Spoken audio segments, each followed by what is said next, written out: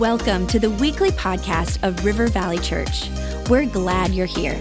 Our heart is to lead people to Jesus and launch them into their God-given purpose. So we pray you would encounter God in a fresh, new way today. To learn more about our church, visit rivervalley.org. Now, let's tune in to this week's message. Hey, today we're launching into a new series, and Pastor Rob asked campus pastors to launch us into this series. This is the last two series we've gotten to do the first week of. Maybe this will be a new pattern. Who knows? But excited to have the opportunity. Thanks to Pastor Rob for his leadership and for inviting us to do this today. Today, we're launching into a new series called Empower. And I'm really excited about this series because I believe that this is a series that I think can bring new, powerful, life-giving dynamics to our church. And I can already hear what you're thinking. You're thinking, you guys say that about all of your series. You're right. We do say it about all our series, and we believe it. I believe it because I believe all of our series, everything that we talk about, we preach, has its foundation in God's Word. And I believe that God's Word is alive. God's Word is active, right? God's Word is powerful. And I believe that when we bring our lives into alignment with God's Word, when we apply God's Word in our lives, it brings good life change for us. It brings good things. And so get ready to receive something from God today, all right? Praise God. This series is called Empower. If I were to give this first talk a title for us here in Faribault for our Empower series, I would call it this. This changes everything. This changes everything. Would you pray with me? Lord, I thank you for your word. God, I thank you, Lord, for the power that's in your word. And God, I pray that today that the seed of your word would find good soil in our hearts. Holy Spirit, I pray that you'd point us to Jesus. I pray that you'd help us to see Jesus in a new way. And Lord, help us as we open your word. In Jesus' name I pray. Amen. Amen. I want to tell you about a moment in my life that changed everything for me. Are you ready? It all started on a big brown 1970s model coach bus from the Bluebird Bus Company that we affectionately referred to as the Bluebird. How's that for the good start of a story? Is that good? That's so much better than like it was a dark and stormy night, right? No, I want you to know I love that big old bus. That bus played a significant role in my spiritual life, and this was the very first time I climbed aboard this bus. It was the summer of 1988. I was 17 years old, and I was joining my best friend, Nate, and a group of other teenagers from his youth group on a trip to an amusement park in Sandusky, Ohio called Cedar Point. And I got to tell you this, if you like roller coasters, Cedar Point is the best amusement park on the planet for roller coasters. If you've never been there, you should. So we were on our way from Grand Rapids, Michigan to Sandusky, Ohio. It's about a 4-hour drive. And about 3 hours into the journey, just a little bit outside of Toledo, Ohio, all of a sudden, from the engine compartment comes this just obnoxious, loud, horrible knocking sound, indicating obviously that something is wrong in the engine of this bus. And so the driver limped it into a service garage in Toledo, and there we sat. There were about 40 teenagers sitting in the hot summer sun, anticipating a day of thrills and chills at the amusement park, but instead we're bored and sweating for the next 4 hours while another bus made its way to come pick us all up. Long story short, we finally made it to the park. We had about 4.5 hours there is all. And then we made our way to where we were going to stay for the night, which was a church building in Sandusky, Ohio. And this is where the story gets good. That night, coming through Sandusky, northern Illinois, a storm front blew through. Tornadoes, crazy torrential rains, flooding in the area. It was crazy. Next day, it rained all day long. So there goes all of the activities we had planned outdoors for that day. And so our youth pastor, his name was Jeff, pulled us all together in the auditorium of that church. It was an auditorium very much like this one, about this size. And he pulled us all together and he began to talk to us about how God must have something else planned for us and that we're just going to take some time to worship and to pray. And so one of the guys that was there walked up to the piano. The piano was sitting right over here on the stage and just began to play and worship. And I'll tell you what, something happened in those moments. It's the first time I began to learn the principle of how you can experience something first in the natural and then in the spiritual, because that storm front blew through with tornadoes and torrential rains, and it was almost like for the next several hours there was a spiritual whirlwind that just swept into that room that we were in. There were students lifting their hands and worshiping God. There were students on their face praying. There were several students that had up around the altar area of the church that were repenting of sin, and they were just seeking God. And that's where I found myself after about an hour. I found myself right in the center, looking up. There was a cross on the back wall. And I was there repenting for the sin in my life. And for the first time in my life, I really recognized Jesus' personal love for me. And I was in a moment I'd never wanted God more in my life. And in those moments, I experienced something that changed my life forever. And it still impacts my life 31 years later. I'll never forget it. I can point to that moment at that altar. I can point to it and I say, that is the turning point in my life with Jesus. And I know this, you and I, we all come to points in our lives where it's like we're at a crossroads. We come to a place in our lives that kind of changes things for us. Maybe it's a crisis. Maybe it's a tragedy that rocks our world. I know many people have experienced maybe a loss or something that just marks us for life. Maybe it's an unexpected blessing. Maybe it's a gift we receive. Maybe it's a relationship. Maybe it's graduation or marriage. Maybe it's the birth or the adoption of a child. Maybe a new job. Maybe it's an event that has a date tied to it, like December 7th, 1941, or September 11th, 2001. For me, it was Sandusky, Ohio, Cedar Point, 1988. It was a moment of spiritual awakening for me. It was almost like, you could say, it was almost like I woke up for the first time spiritually. And I think we all have these kinds of moments of awakening in our lives. And when they happen, they become like markers. They become like a waypoint in our life that we can look back to years and years later and say, that was the moment that changed my life. I believe that there are some days that literally will change the rest of your life. And I think we all have those days. And so today, as we set up this series for the next few weeks, I want to look at that day that happened in the ancient church and the early church, because the early church experienced one of those days. It was the day that the early followers of Jesus were changed from this small group of men and women who were locked behind closed doors, hiding, afraid for their future. It's a moment that turned them into bold, in-your-face declares of God's truth. It turned them into people who couldn't be silenced, into people who couldn't be stopped. It turned them into people who began a movement that literally changed the history of the world. And so what was it that so transformed these men and women? What was it that could take this ragtag band of followers who just a few days prior had fled into hiding, fearing for their lives? One of them even going so far as to deny that he even knew Jesus when he was confronted by a servant girl. What was it that brought such a change? What happened that turned these men and women into people that the leaders of that time described as those who have turned the world upside down?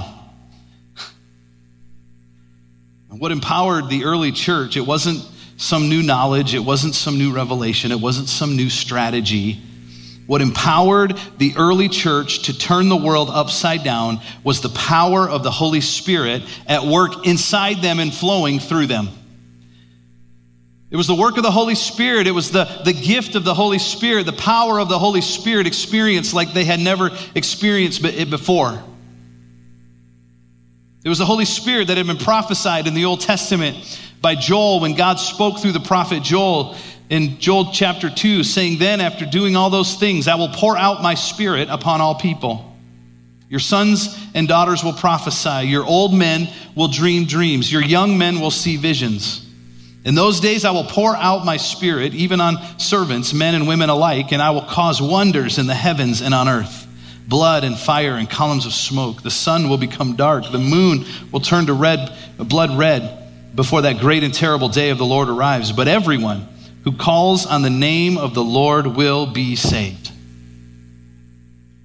And so God is speaking through this prophet, and he's declaring that there's going to come a time when God's Spirit would be poured out, not just on certain people at certain times in certain places, but on everyone. God's Spirit would be poured out on men and women, on young and old, on everyone that was seeking. It was a promise. It was a future hope for God's people. It's the same event that was echoed when John the Baptist prophesied, talking about Jesus in Matthew chapter 3, verse 11, when he said, I baptize with water those who repent of their sins and turn to God. But someone is coming soon who is greater than I am, so much greater that I'm not worthy even to be his slave and carry his sandals. He will baptize you with the Holy Spirit and with fire. And John was declaring that Jesus was one day going to release and give this new expression of God's power from the Father to the world, and it's a power that they had never experienced before. Jesus himself predicted that this would happen when he instructed his disciples before he ascended into heaven to wait in Jerusalem for the promise of the Father. In Luke chapter 24, then he, speaking of Jesus, opened their minds to understand the scriptures. And he said, yes, it was written long ago that the Messiah would suffer and die and rise from the dead on the third day. It was also written that this message would be proclaimed in the authority of his name to all the nations, beginning in Jerusalem. There is forgiveness of sins for all who repent. You are witnesses of all these things. And now I will send the Holy Spirit, just as my Father promised. But stay here in the city until the Holy Spirit comes and fills you with power from heaven.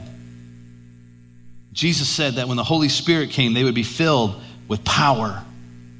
There would be a change. They would know it. And then in Acts chapter 1, Luke, who wrote the book of Luke and the book of Acts, Luke echoes this in Luke chapter 1, verse 4. Once when he was eating with them, he commanded them, do not leave Jerusalem until the Father sends you the gift he promised, as I told you before. John baptized with water, but in just a few days, you will be baptized with the Holy Spirit. And then in verse 8, he tells them why this experience is so important and what the power was going to be used for. In Acts 1:8, he said, but you will receive power when the Holy Spirit comes upon you, and you will be my witnesses, telling people about me everywhere, in Jerusalem, throughout Judea, in Samaria, and to the ends of the earth. This power has a purpose. The power of the Holy Spirit has a purpose. It was so Jesus' followers could make a lasting impact in the world by boldly proclaiming the good news of God's love for everybody. So Joel prophesied it, John prophesied it, Jesus predicted it, and it's exactly what happened on the day of Pentecost. Later in this series is going to take us through the day of Pentecost. In a couple weeks, we're going to talk about what that day was, but as reported in the New Testament in Acts chapter 2, it was the day when everything changed for the followers of Jesus. See, the day of Pentecost was one of those days for the early church. It was the day that changed everything. And it didn't just change everything for them, it changed everything for everyone who's a follower of Jesus. It's a promise for everyone who knows Jesus as Lord and Savior. And that's why we titled this series, Empower. We believe that God wants to empower every single one of us to live out the mission, to live out our full potential that we have in Him, but we can't do it without the power and the empowering of the Holy Spirit. The word empower, the definition is to give power, to give authority, to authorize, to enable or permit. And God gave power to His followers through the Holy Spirit. He authorized them. He enabled them. He permitted them to speak and to demonstrate to the world the hope that we have in Jesus. And listen, I believe God wants to do that amazing things in our church even today. I believe God still wants to do that in our church, in our campus, right here in this place, and in our city. I believe that God wants to do it in our families. I believe that God wants to do it in our lives. We don't apologize for being a Spirit-filled church. We are a Spirit-led, Spirit-filled church full of passion and desire for God to move and for God to use us to fulfill his mission in the world. We desire the Holy Spirit. We want to lean into the working of the Holy Spirit. We want to be open to what God wants to do through the power of the Holy Spirit. We want to be curious. We want to ask the question of God, Lord, what can you do through us if we have more of you in our lives? Now, I'm not talking about weird. Some of us have maybe experienced weird. We maybe seen weird. It's not what I'm talking about. And I get that sometimes when God moves through human vessels, sometimes our flesh doesn't always know how to respond. But I'm not looking for things that don't point to Jesus. And yes, there are some weird things that distract from Jesus. That's not God. If it's distracting from Jesus, that's not what the Holy Spirit wants to do, because the Holy Spirit is always pointing us to Jesus. So I don't want weird. I don't want anything that distracts us from Jesus. What I do want is more of God. What I do want is more of Jesus. I want more of the Holy Spirit. I want more of his power working through me to bring people to Jesus. I want heaven to invade earth. I want lives to be changed. I want revival in his church. And that only happens when there's revival in our hearts first. I want to be led by the Holy Spirit. I desire that for myself, for my family. I desire that for you. But I recognize, church, that we are human and we like logical, predictable, linear. Let's be honest, we just like control, right? We can be skeptical or afraid of anything that's outside of our comfort zone, and sometimes the work of the Holy Spirit is quite a ways outside of our understanding, isn't it? Sometimes the Spirit of God will stretch us, ask us to take steps of faith. But when I read my Bible, I recognize that we're instructed to yield our lives to the Holy Spirit, not to expect the Holy Spirit to yield to our lives. And he'll do that. The Holy Spirit will do that if we resist him. And I know sometimes people say, well, you don't have to be baptized in the Holy Spirit to go to heaven, right? I say, I guess if that's all you're worried about. But I'm not just worried about getting to heaven. I want to take people with me. I'm not worried about just escaping hell. I want to live the potential that God has placed in my life to the fullest. I don't want to just get by, and to go beyond just getting by. I need the power of the Holy Spirit at work in our life, in my life, and so do you.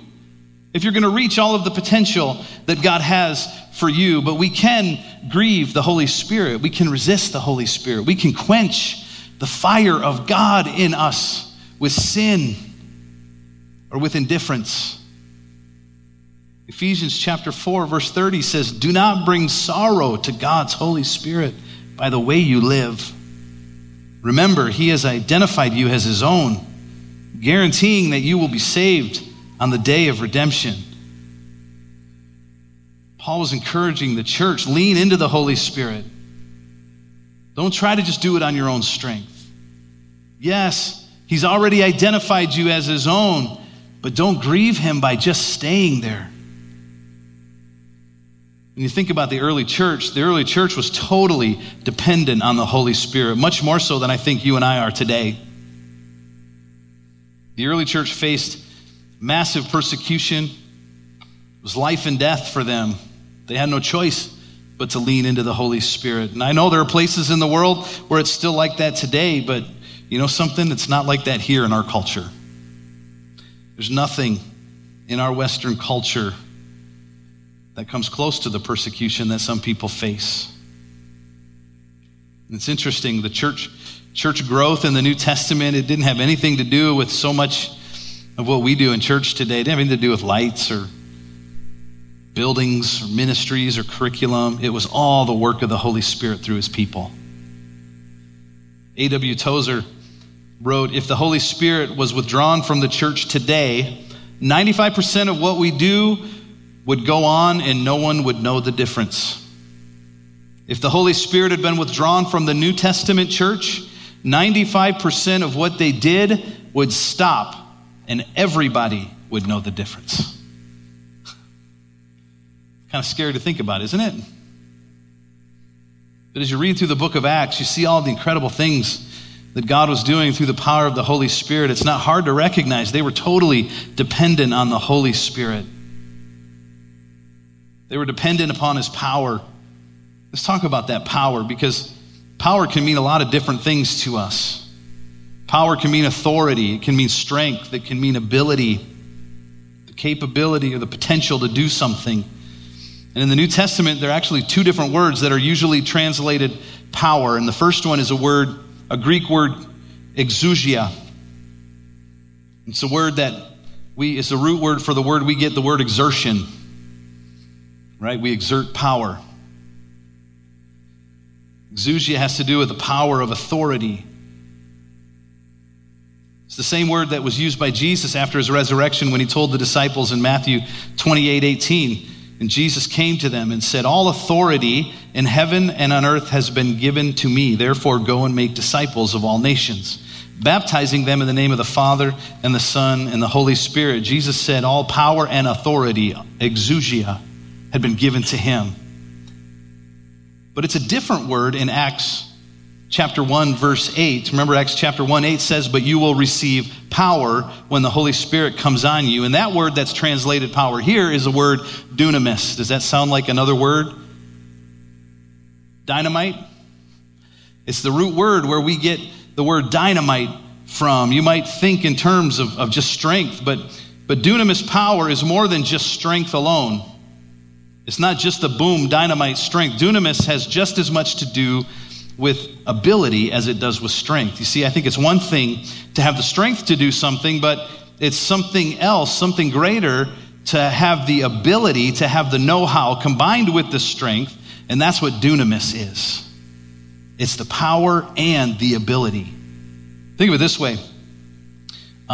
Power, real power, can be used in at least two different ways. It can be unleashed, but it can also be harnessed. If I had 10 gallons of gasoline right here on this stage, and I dropped a match into the container of gasoline, there would be an explosion. Shall we try it? I don't think that'd be a good idea in here. The power of that gasoline would be released explosively if we did that, right? That would be 1/2 of dunamis.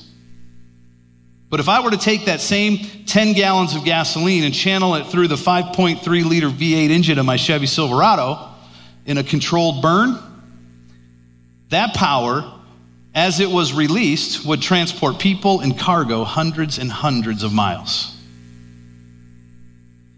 Explosions are spectacular, right? They're powerful. They can be used for good. But controlled burns can also have a very productive and a lasting effect. And I believe that the Holy Spirit works both ways. At Pentecost, he exploded on the scene. I mean, God's presence came in a powerful way. The Bible says there was a wind and there was tongues of fire.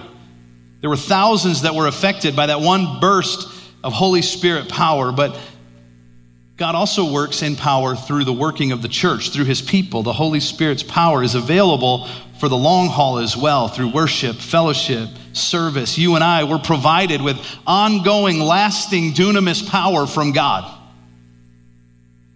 And so my question for you today as we wrap up this first talk in the series is this. Could there be a moment in this series, maybe even today, that you could look back in 20 years and say, that was the moment that changed everything? Why not today? Why couldn't this be a day where we could look back on 20 years from now and say, God did something in my heart that day? Are you hungry for God to work in you? Are you hungry for God to work through you? I can tell you, for me, back at that altar in Sandusky, Ohio, I was baptized in the Holy Spirit that day. I was filled with God's Holy Spirit in a way that I had never experienced before, and it changed my life. I got to tell you, at the time, I didn't know what was happening to me.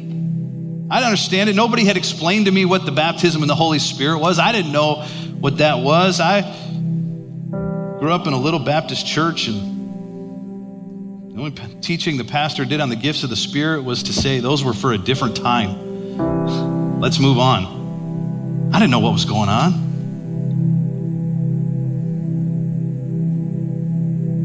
I had no idea what the baptism in the Holy Spirit was. All I knew is that my desire for more of God had lit a fire inside of me, and there was a power that was at work inside of me, and it has never gone out to this day. That fire continues to burn in my heart. It changed me. And I'm not the only one that was changed on that day. About half of those 40 students that were on that trip to Cedar Point that weekend, about half of them have gone into some sort of full-time Christian ministry. It's amazing when we look back on that day. It was a true move of God. And I believe that that can happen here. I believe that can happen today. I believe that in this series, if we lean into the Holy Spirit, if we lean into what God wants to do, God can do a work in us. If we're hungry and we're thirsty for more of Him, 1 Corinthians 14:1 says, follow the way of love and eagerly desire gifts of the Spirit. Luke 11, here's an invitation for you today. Luke 11, verse 9, so I say to you, ask and it will be given you. Seek and you will find. Knock and the door will be open to you. For everyone who asks receives, the one who seeks finds, and to the one who knocks, the door will be opened. Which of you fathers, if your son asks for a fish, will you give him a snake instead? Or if he asks for an egg, will you give him a scorpion? If then you, though you are evil, know how to give good gifts to your children, how much more will your Father in heaven give the Holy Spirit to those who ask Him? Are you asking for the Holy Spirit? You see, the Holy Spirit was for the early church, changed everything. The Holy Spirit was an essential part of my life. He changed everything. The Holy Spirit is for you, for each and every one of us. We're going to talk about several things in this series. We're going to talk about some of the symbols of the Holy Spirit in the Bible. We're going to talk about the difference between the infilling of the Holy Spirit when someone comes and surrenders their life to Christ and invites the Spirit of God into their life. We're going to talk about the difference between that and the baptism of the Holy Spirit. But truly, my prayer is that more than anything else, that you and I, we will have a strong desire for more of the Holy Spirit to be at work in our lives.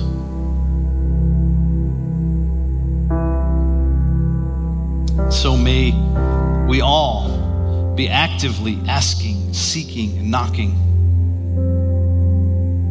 May each one of us, may we all desire more of Jesus. May we all be filled to overflowing with the power of the Holy Spirit so that we can be His witnesses in Faribault, in Owatonna, Kenyon, in Medford, in Minnesota, in America, to the ends of the earth. Would you bow your heads and pray with me? God, I thank you for the power of your Holy Spirit. God, I thank you for what you did in my life. God, I thank you for the fire that you lit inside of me. I thank you, God, that it continues to burn to this day. God, I pray that we would be a church that is desiring more and more of the Holy Spirit, more of your power at work in our lives, more of you, God, to do the work and to help us accomplish what you've called us to do. Lord, we need you. We need you, God. Before we close today with our heads bowed and eyes closed, I just want to ask and give an opportunity. If you're here today and you don't know Jesus as your Lord and Savior, maybe you never have invited Him into your heart, or maybe there was a time where you did, but you know in your heart right now that you're far from God. I want you to know God loves you today and God is calling you. And if that's you today and You say, yeah, today's the day I know I need to get right with God. I want to invite you to just in this moment with heads bowed and eyes closed to lift your hand so I know we can pray together. You don't have to wait for anybody else. Just lift your hand if that's you today. You say, yep, I know I'm not right with God. Yes, thank you. Thank you. Praise God. And the other hands to join those that have already gone up. Praise God. It's time to come home. It's time to get right with God. It's time to quit pretending. If there's any others? Okay, praise God. Church, I want to invite you to pray this with me. Just pray this together out loud. Nobody's praying this alone. Say, dear Lord Jesus, I come to you today and I thank you for your love for me.